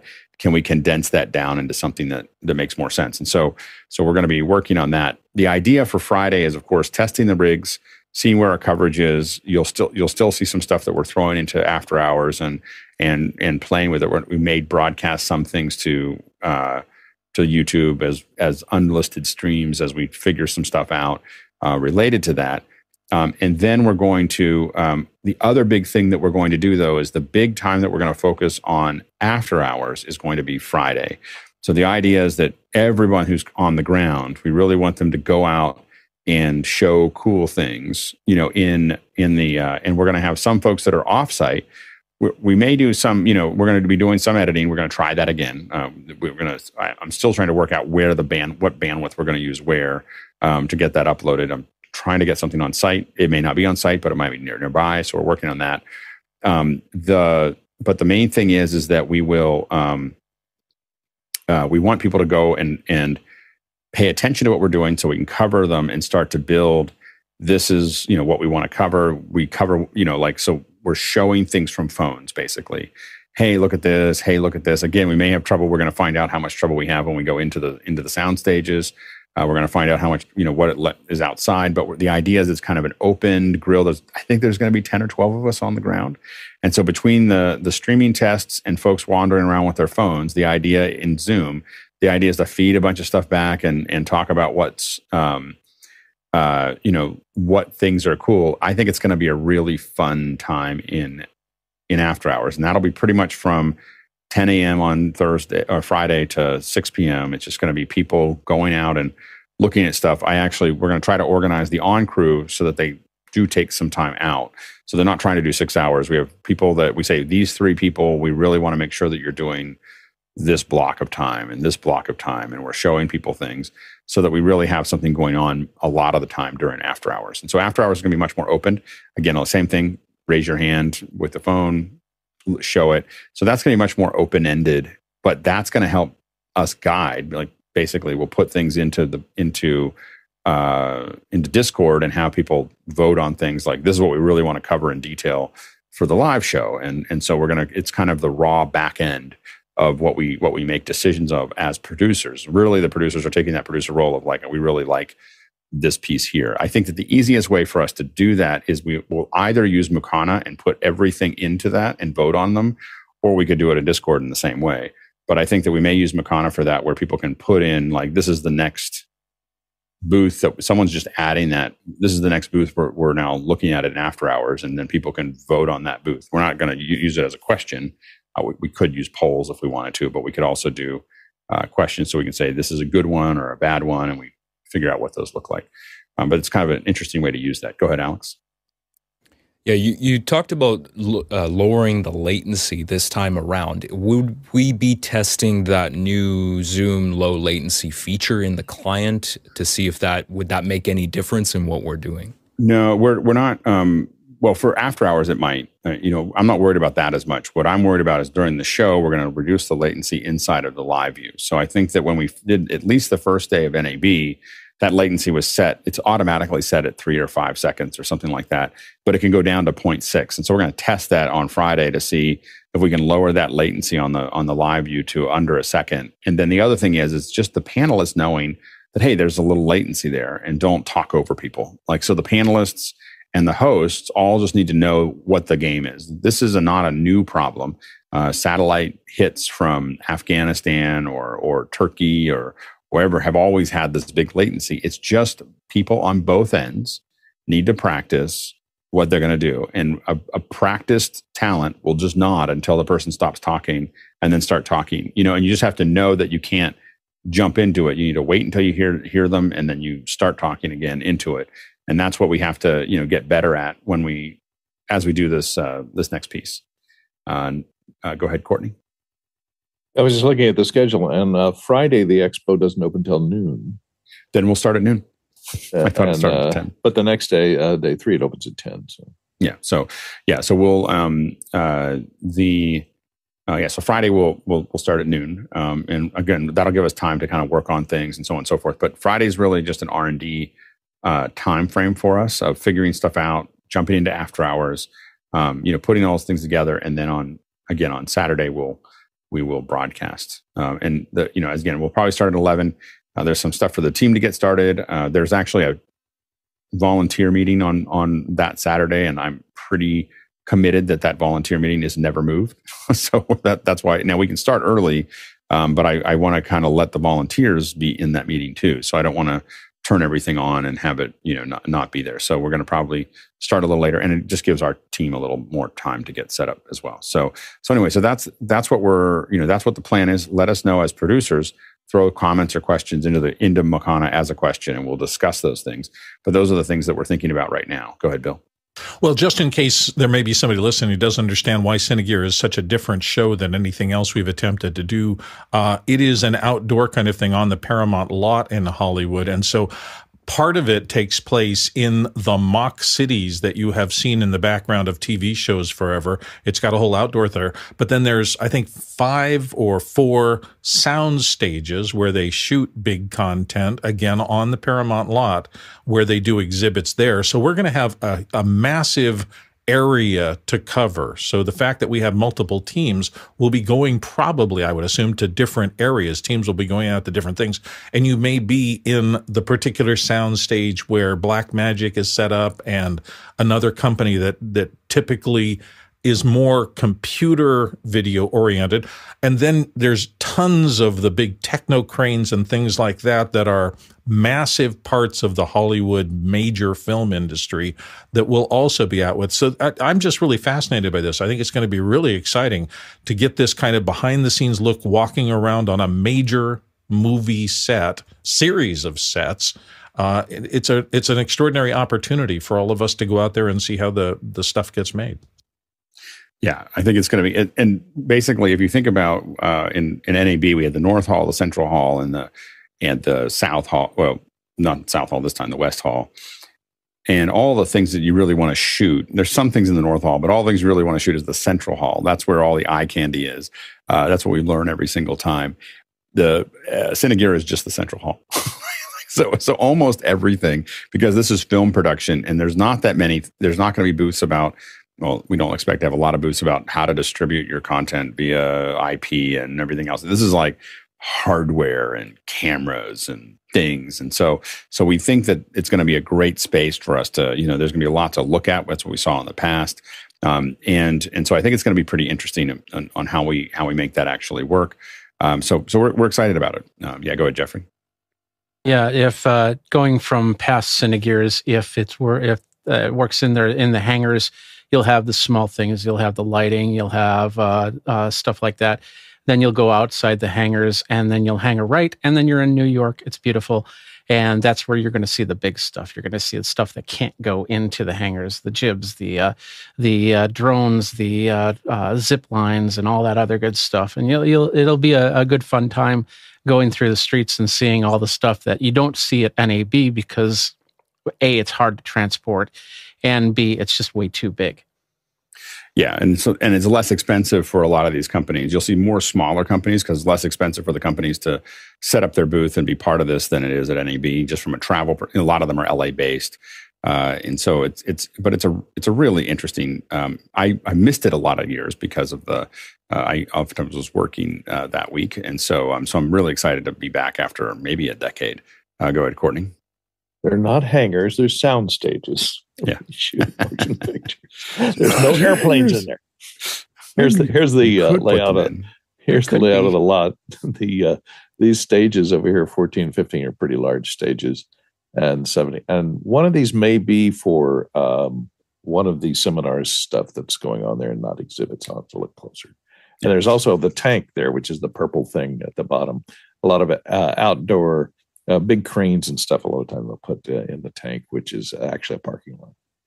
Yeah, so we're pretty bullish on it. I think it's going to be a really fun one. It took us a little while to get through a couple things there, so we didn't want to do this meeting until we knew that was going to happen. But it has all the things have kind of locked themselves in. So we're pretty excited. Again, if you're interested in doing this, being part of it, either offsite, panel, or onsite, there's a form in Discord in the announcements. You can fill it out right after the show. I'm going to be submitting pretty much the final list to the process to make that happen. So definitely fill that out if you're interested. Please don't fill it out if you're not going to do it. It's only fill it out if you're going to be there, not be there, but do something on this project. Let's go to the first question. The first question this morning from Douglas Carmichael: what sort of communications links will we have to and from the show site? The main communications are just going to be Zoom on Thursday, and then of course we'll have Unity Comms on the on site there. So we'll be using Unity Comms as well as the talkback to the live view. The reason that the talkback to the live view is important is because it does give us a more solid connection than what we would get from a basic cell return from Unity. So we're working on getting that really to be smooth and working. We have the hardware to go into the system on our side, and we were missing a couple little converters on the way out of the live view, and we're going to be working on refining that over next week to make it as clean as possible and feed that data then back into a transmitter for the IFBs. So we think that that's going to make it a lot smoother, and we just didn't quite get that done. All the equipment came right before we went to NAB, and we weren't able to quite get all the integration done. So we're really excited about getting all the electrosonic stuff and with in the live view all tied in. Next question. Next one comes from John Snyder in Reno, Nevada. What sorts of asynchronous roles will be available for volunteers? We are going to be shooting some more VOD. I mean, I think that I'll probably be shooting more VOD on Friday than we did before, mostly because I'm not speaking anywhere, and I'm not going to do that again. So anyway, so I'll be shooting some stuff. I think that we'll have other people that's part of what we're going to talk about on the Monday meeting, is figuring out who wants to do what. And we are going to try to set, we just need me to shoot 3 things and Bill to shoot 3 things and Jeffrey to shoot 3 things. And so we're just going to be not like a big hodgepodge, but let's find the things that we're going to cover.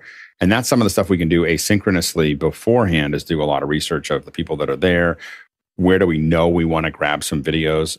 We don't know how good the transmission is going to be in those sound stages. And so we may need, the video that we shoot may be the only thing that gets out the door.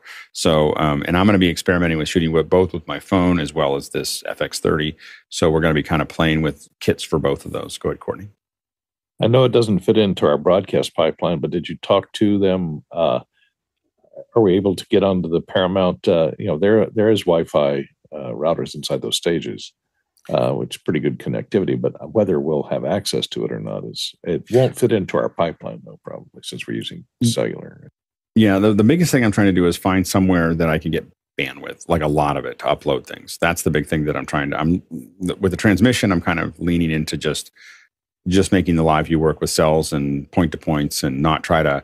We're going to test it when we get down there, but right now we're going to try to figure it out and keep it as simple as possible, and then we'll kind of expand. I don't want to build a pipeline around finding Wi-Fi from a convention center because it's been really difficult, in the past. Well, it's not a convention center technically; it's a movie studio, and they have their own LAN infrastructure and Wi-Fi on the stages. But what I mean is locked up pretty tight. You got to have passwords.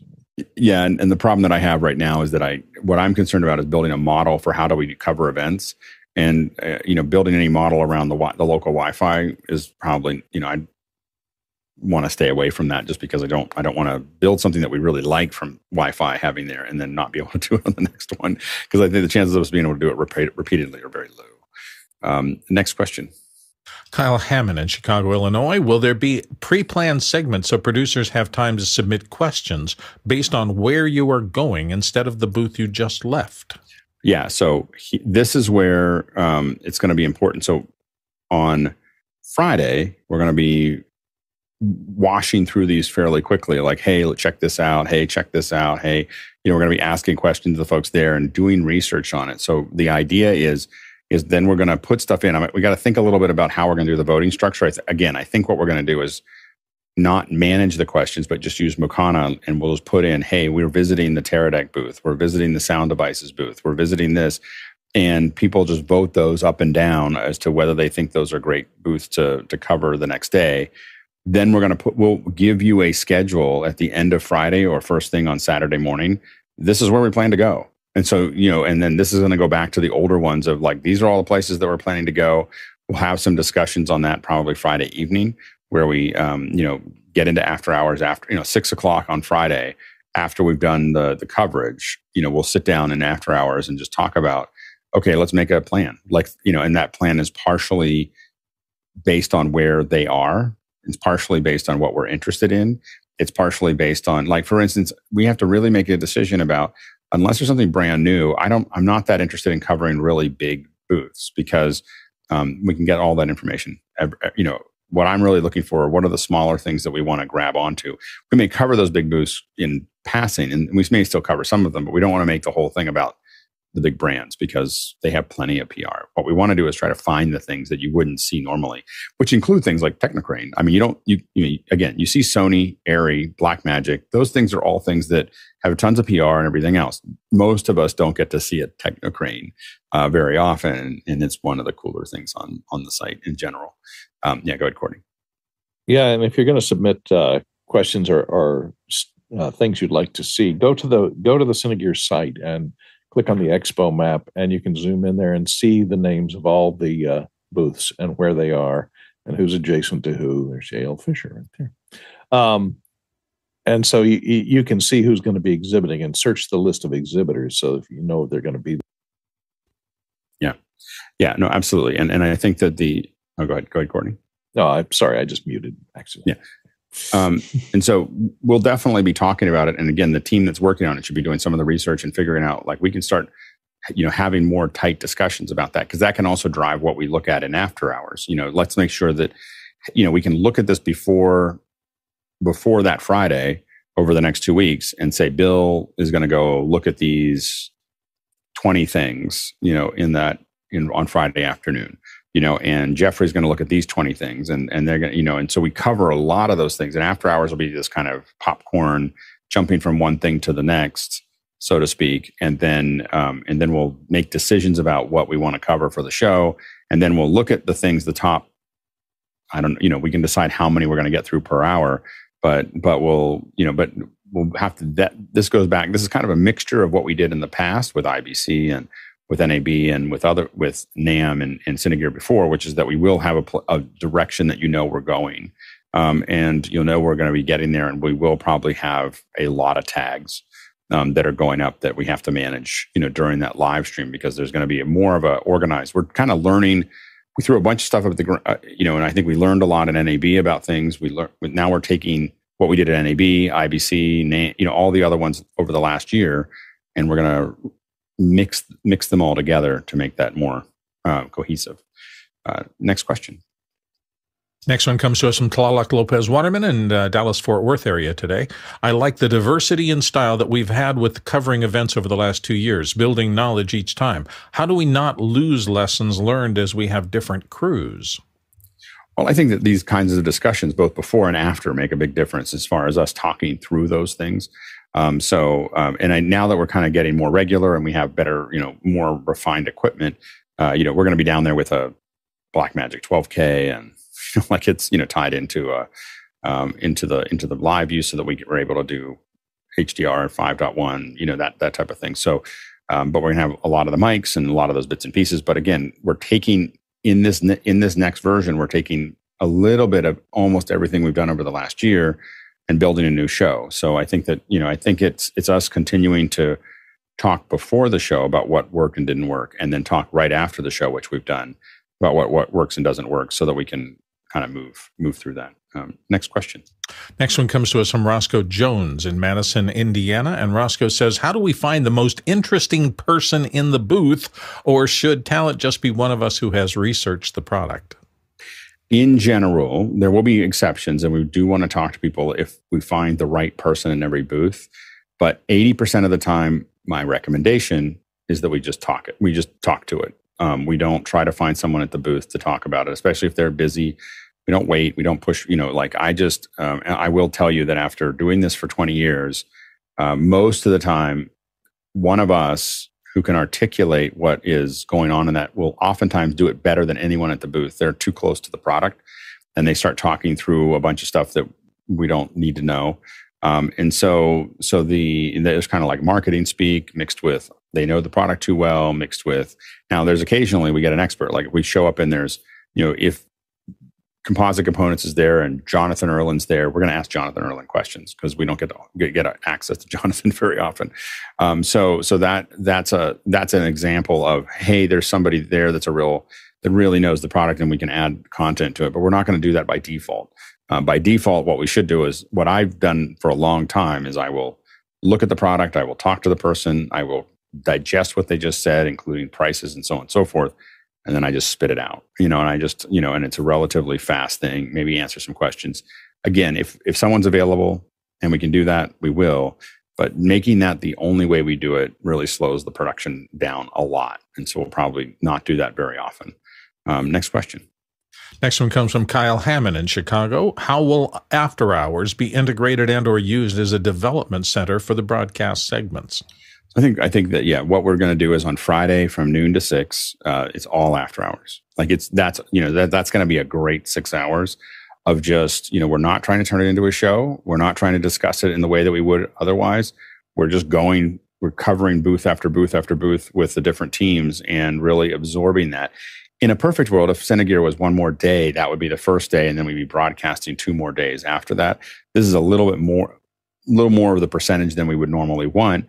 But I think that it's going to really make a huge difference in how we cover events in the future, is to have the first day always be this kind of after hours chaos of us going through it. And if we get to a point where there's too many log jams, where the big thing I'm concerned about with after hours, and we're going to do one room this time because we didn't break one room last time. Like I felt like it's not like we reached capacity there. But if too many of us are sitting at a booth for too long to show something, more than 10 minutes, to show a specific booth, then I think that we will start to look at multiple rooms, start breaking things up. But I don't want to do that I don't want to start fixing things that aren't broken yet. So we know that is a potential problem. We have ideas on making more rooms and so on and so forth. But what I don't want to do is subdivide the audience, because I think that and what we need to do on the ground is be very succinct. Hey, this is really cool. And we have to be conscious too, there's 3 people behind us and we're just going to talk. We're not there to do the coverage because we're going to do coverage the next day or other things, but we are there to kind of make a decision and do some coverage, but not the whole piece. And then we have to remember that what we want to do the next day is really not spend more than 3 to 5 minutes at any given booth. This isn't a stand up for 15 minutes or 20 minutes, because if we want someone for that long, then we will bring them into after hours. I mean, not after hours, second hours down the road. So, and give them a whole hour to talk. So anything that we think is that interesting that we would spend 15 to 20 minutes on, it's probably interesting enough for a second hour. And so we want to kind of, keep, manage our resources that way. Go ahead, Courtney. Will the after-hour sections on Friday be recorded for playback later on YouTube, or not at all, just live? The only thing that's going to be recorded is the Saturday sessions. The after-hour sessions, you're just going to have to be there and be part of that process. It's going to be So not going to record it. Probably never record it. It's just I want to keep it fluid and rough and not think about it and not think it's going to go anywhere at any point in time. So that'll be, so that's a warning. If you think it's important to you, you may want to carve out some time. But Saturday, we'll be taking the best of that and actually doing a broadcast and recording all of it. And again, we will be recording other sessions. We may decide, this is the thing we're in after hours. Let's record a section about that so that people can see it. Next question. It comes from Roscoe Jones in Madison, Indiana. And Roscoe wonders, is there any way we might visit some of the free sponsored talks and or panels, as many are very interesting and not always product focused? I have to ask for permission for that and to see if that's doable. A lot of times they don't want to do that because they're showing footage of things that they don't have rights to.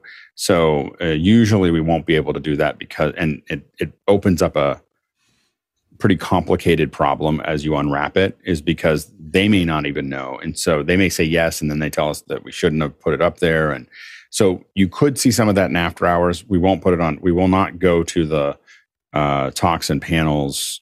Cinegear is already a little sensitive about those things, and I don't want to. I want us to build a great relationship with the organization, and so I'm not going to probably ask for too much on the first pass of having this many people on the ground. Yeah, go ahead, Bill.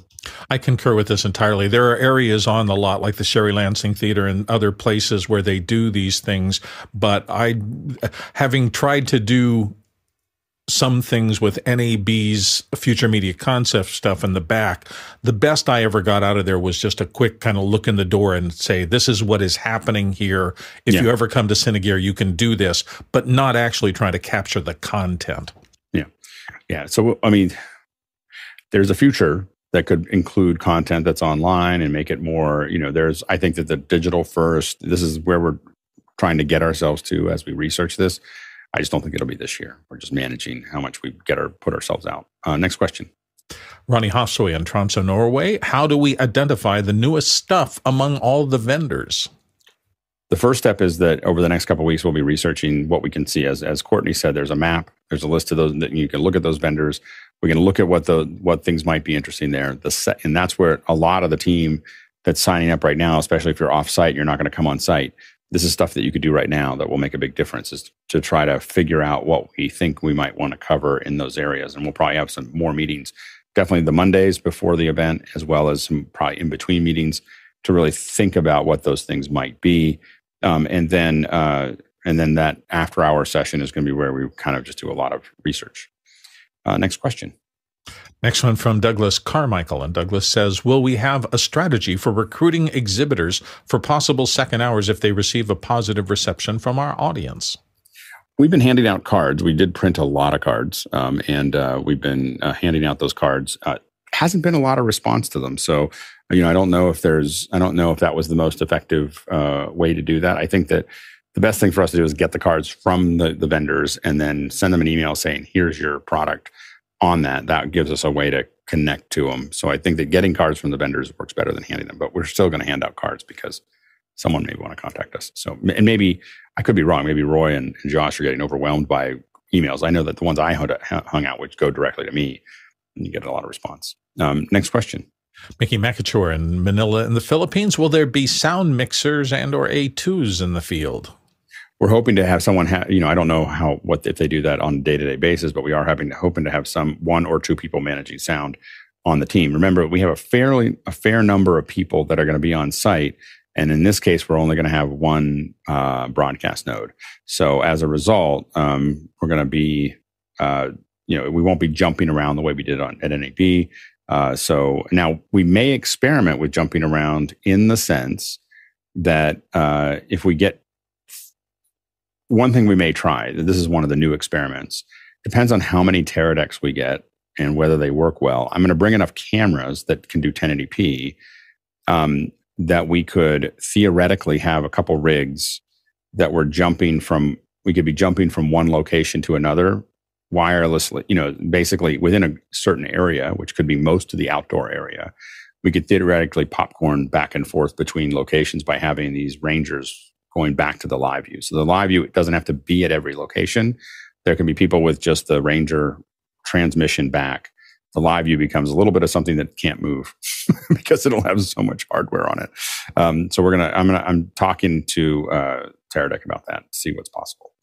But in each case, we're hoping to have someone doing that. And again, the electrosonics, we want to test those as well.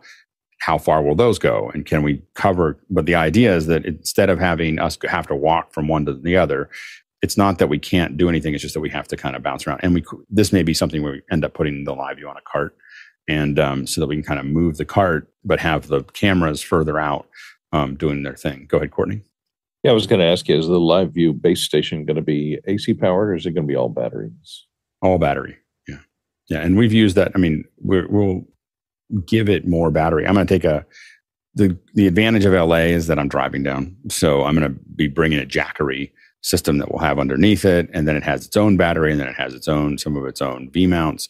So there's a bunch of different things that the live view we hope that the live view will work for 4 hours with the power that we're bringing down, backup, the amount of backup power. So we should have that, but I do think that could end up being some kind of cart that we end up moving around but it ends up being the central location. And then the cameras themselves will embed the audio into the camera and then transmit it back. But how that embeds will be, we have for my Sony, we have the hot mount XLR ins, whereas we might use mixed pre's for some of them, but all of that stuff, there'll be some audio there. And again, we have an overall audio engineer somewhere, but we may have these things that are doing more of the local embedding. So we'll have to play with it and see what happens. When we do, we will definitely have someone focused on that when we do the HDR and 5.1. We'll have a couple people focused on audio, getting it back.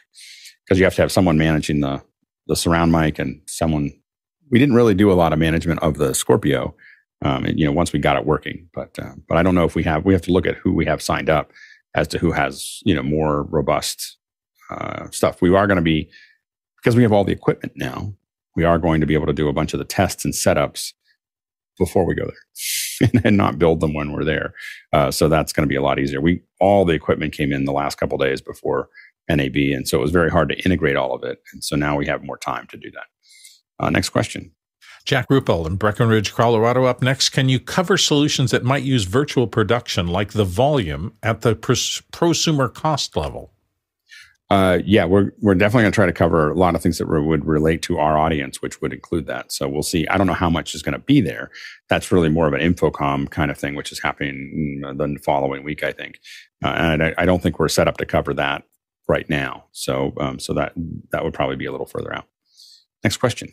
Roscoe Jones in Madison, Indiana with a practical production question. Any need to plan for the changing light, as it's usually cloudy in the morning and then bright sun in the afternoons? Add that to entering and leaving buildings. Yeah, I think that ND filters will be important. So, having something with, either being able to put them on, being able to switch to them if we're looking, using those cameras. And so having ND will be an important piece of that puzzle, of being able to swap it out relatively quickly as we go in and out of the bright areas. Yeah, go ahead, Bill. On the Friday thing I'm looking forward to this actually a little bit, because iPhones are actually pretty good at, if you position yourself correctly so that it's not completely split down the middle with bright sunlight and shadow, it usually does a pretty good job of exposure, even in pretty deep shadow. And then if you move out into bright sunlight, it racks for that. So my fingers are crossed that we'll get some decent pictures out of the place. Yeah, absolutely. And it's pretty, my experience has been pretty brutal at Cinegear, the outdoor. So I do not look forward to outdoor shoots pretty much ever. As soon as you say, we're going outside, I'm like, oh, okay, here we go. It's just like, I have no idea what's going to happen now. I don't, and every time I've shot at Cinegear, we've gotten reasonably good stuff.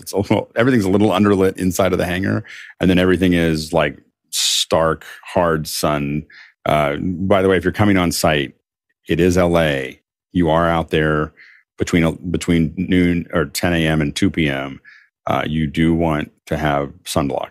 Like it's not going to be something that you don't want to do if we're shooting outside. It's a lot of sun. And I 2 Cine gears in a row, I just got crispy crittered. Just covering, you don't think about it. And then suddenly you can kind of smell that I've gotten too much sun smell, and then you can't move your face for a week. Anyway, so next question. I laugh only because I grew up in Phoenix, and then it peels, and then you got another week of the peel. Just like big pieces of skin falling off your forehead. So, but 2 Cine gears in a row, I did that, and now I'm better at it now. Next question. Kyle Hammond, Chicago, Illinois. Will the panel on Saturday be able to be the conduit between the producers and the on-site crew? There'll be 2 things. One is we do think that we're going to be able to get. We're going to see, but this is what we're always experimenting with. But we should be able to have. I'm going to be bringing down some iPads specifically for this, and we can still use phone. There is a display for Mocana that we don't usually use, which is the host display where you can rearrange stuff and so on and so forth. So we are going to try to have some of the questions be asked just right on site. Someone looking at a phone, they can just say, hey, I got a question from here. We got a question from here. Kind of want to experiment with that and see how well it works.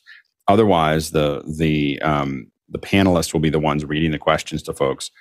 We do have enough IFBs. Again, we had a little issue getting out of the live view that we're going to adjust so that we can use the IFB system.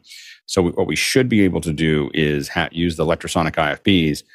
We weren't really set up well, so we were kind of just handing people headphones and so on and so forth. We're not going to do that. So we're going to get a bunch of. We're going to at least have a cycling version of these where we can remove the ear tips, so that we can give. If we're going to hand something to somebody who's going to put it in their ear, it's either been alcohol swabbed or it's brand new. So that they can just put it in their ear and they can hear what we're talking. They can talk to the panelists, and so we're going to try to tie that.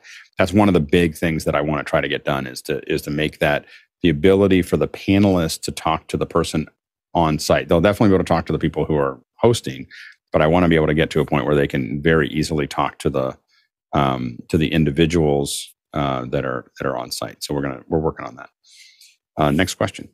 Jack Ruppel's back from Breckenridge, Colorado. Will HDR or 5.1 be available? And how about Discord, YouTube, and or Mocana? What's happening there? Yeah, so the Mocana will be definitely important. We're going to make it available on site. We want to see how that works with a tablet or with phones. So we have, again, another display that you aren't used to seeing that we can use on the phone that lets us see a list of the questions and actually rearrange them and accept them and reject them and stuff like that. So we're going to have that that we're going to use, and then we'll be doing about an hour, maybe 2 hours of the HDR 5.1. So we'll be doing that at the end of Saturday. So stay tuned for that. And we're near the top of we're getting near the top of the hour, and we're getting near the end of the question. So if you have any last comments or questions for this, go ahead and throw them in. Otherwise, we'll end a little early today, which is fine. But if you have a couple lingering questions, go ahead and throw them in. Let's go to currently the last question. It comes from Roscoe Jones in Madison, Indiana. If we won't have a booth, is there any vendor we might ask, or a location, the lobby of the theater or something like that we just designate as home base? Yeah, we're working on that next. So we just got the approval to go in there. So now, I didn't want to line all that stuff up until I sorted out some of the other details. And so we are going to talk to folks about what we can do there. And there's a couple vendors that we know pretty well that are there. So I think that we may be able to do that. Go ahead, Courtney. I don't know if they have a press room, but there is a VIP lounge there right in the middle of the back lot there on the inside. So I don't know who's allowed into that. I don't know if our press passes let us in there. Yeah, we're going to look to see if there's a press lounge that we can get into. I don't think the press and VIP lounges will be the same, but we'll see what's available for us. Next question.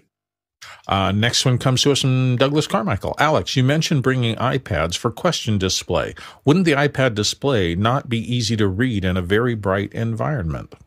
It just depends on the contrast of the questions, which ours have been proven to work pretty well. So I think that we're going to be okay in that area. Go ahead, Bill. Yeah, and there's a couple of sunshade companies. I don't know if they make them specifically with iPad, but for our IPS monitors in the field, a little like pop-up that goes around the iPad is not out of the question. I think there's some second vendors that do that if you have to work in bright, bright sunlight. Yeah, what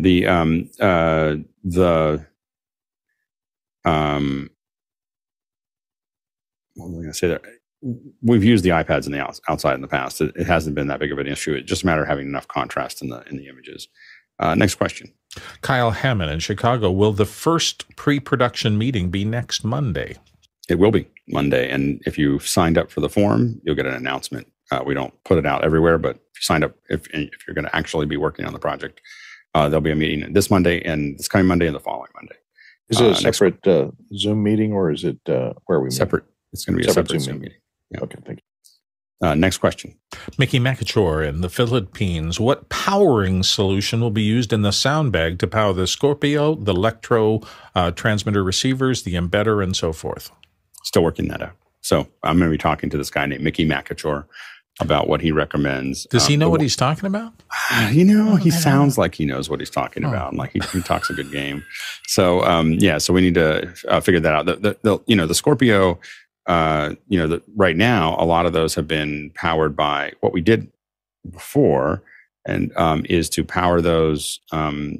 We have these little, I'm probably going to get a second one, little small rigs that have 2 barrel outputs as well as a D-tap as well as USB, so that they can power a lot of different things, and they seem to last pretty long. And so I'm probably going to get a second one of those. The Scorpio, of course, we have batteries for. So I've got 4 of I think there's 700 series batteries that we can use for that. I don't think that it's going to run out in 4 hours or 5 hours. To be honest with you, I charge it relatively often. I've never had them run out. The Electros are on the Electro receivers, I think, have been on battery in the past. We just got to make sure we have enough batteries. And the embedder has been powered by the small rig. So that's what we did in the past. But we may look at other options as we move forward. Go ahead, Courtney. Yeah, I didn't know whether you're going to have a little tanker cart to move around with. I have some 33 amp sealed lead acid batteries in Pelican cases that I can bring that we can plug in 4-pin 12 volts supply to a That's great. BBS of some sort.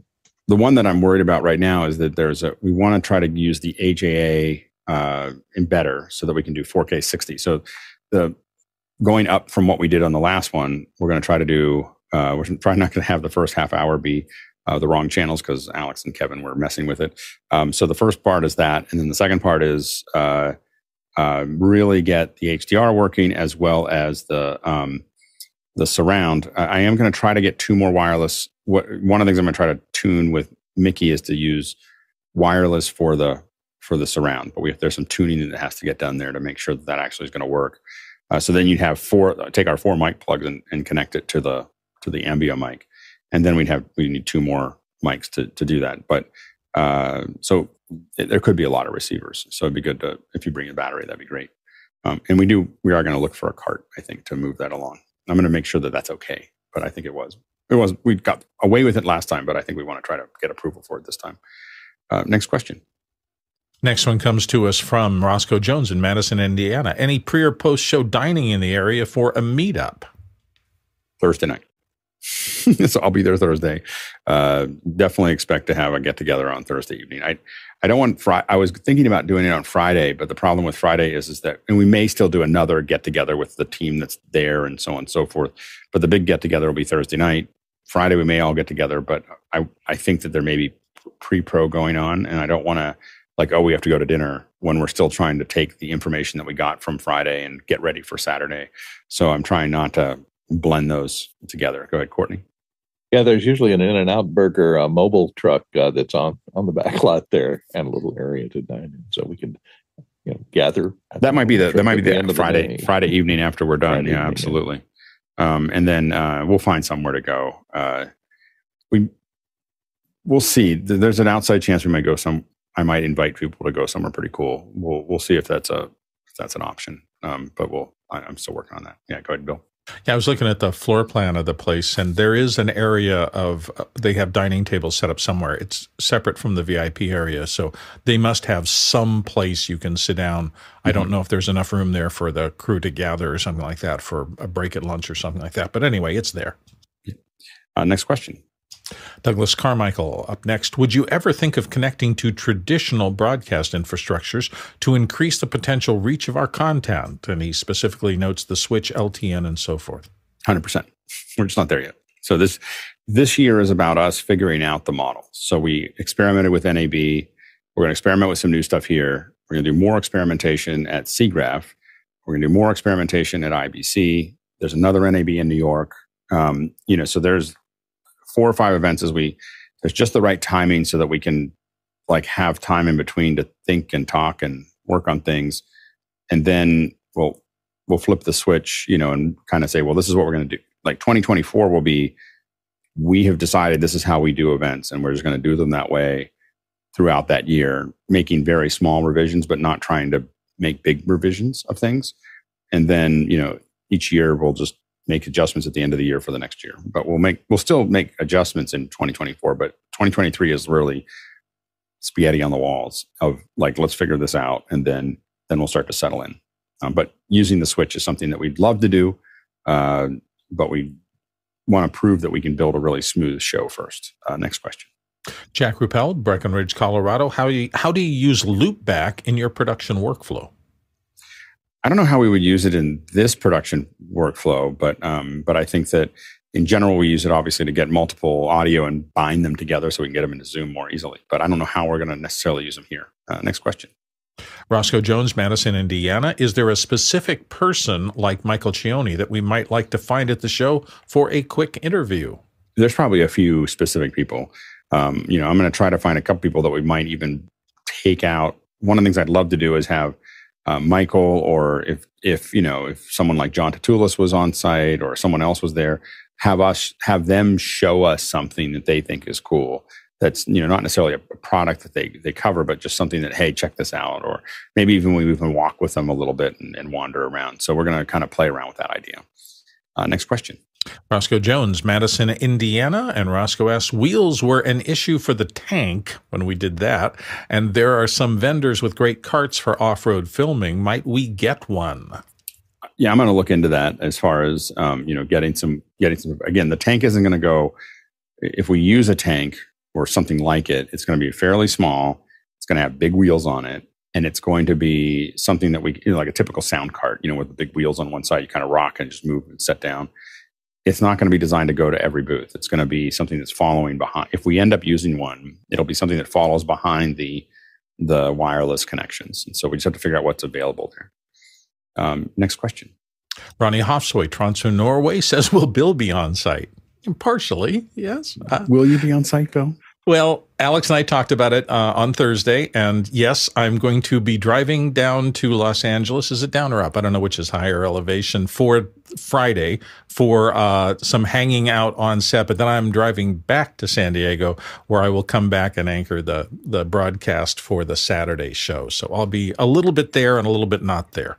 I think it's kind of the perfect setup because Bill will have been there and he will have seen it and will have wandered around, and then he gets to go host it, which I think is a really great model. And I think that might be the way we do it in the future as well, where Bill might go in or I go in and we do it, and then we find a place that we can hub the event.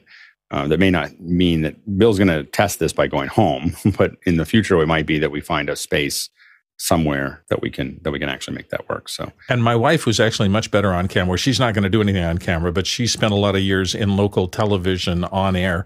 So she and I are going together, and she's going to corral me and make sure I'm in the right place at the right time. So yeah, I'm looking forward to that. We'll be able to get a look at Cinegear and the rest of this, and then come back and actually man the desk, so to speak.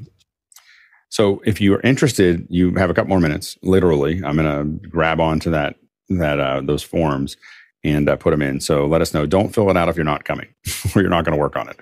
And then we will have a meeting on Monday. You'll get an invitation and we'll talk more about it on the next 2 Mondays and assign who's doing what. And try to make more of a take the ideas that we've talked about here and make a more defined plan. So stay tuned for that. We're really excited about it. So it should be a lot of fun. All right. Thanks so much to the producers asking all these great questions. We had a solid 50 questions that we managed in comments. It was fantastic. That's kind of nominal for us. It's good. But really great questions for the first hour and the second hour. Thanks for your input there. I always say with the panelists, we can't do it without you, but it is so much. I got to tell you, as a panelist and as a host, when I get in the morning and we look at 6:30 or so, and there's like 18 questions, we just know that it's going to be a great, it's just going to move, so it really makes a difference for the producer when the producers are asking a lot of questions. It just we just know it's going to be an easier show to work through because we're really just going through this stuff. Same thing when we have, like, for me, it's like when we have 12 to 16 people on the panel, and we've got, again, a solid, 18 questions at 7:00 in the morning, Pacific Standard. You just know it's going to be just a really hot show that's just going to kind of move through. So we really appreciate it when people are able to be here and ask those questions, because it does. We cannot do it. Like this show will not last if the producers aren't asking lots of great questions, which you did today. So thanks so much for that. And thanks to the panelists. We can't do this without you. Can't answer the questions. There's a bunch of times today that I was just like, oh, I would have never come up with that answer. Like that's, and so it was really, really great detailed answers. So thanks so much to the panelists, and thanks to the incredible team that develops, plans, manages, and executes this show 7 days a week. We just, again, this is the one show where I feel like we all do it together. It's not someone doing it for somebody else. We're all coming together and making that actually happen. If you're interested, there are, in the email that goes out, there's links to volunteer and be part of that production crew. You can find that in the emails that go out. And our next get together will be that Saturday. I don't know where it's going to be. I'll be at Cine or somewhere, but we will meet at 10 a.m. on Saturday and have our volunteer meeting for as many people as they're ready to do it. So we'd love to have you there. All right. We traveled 80,000 miles, 129,000 kilometers, and that is 635 million bananas for scale. Let's jump into After Hours.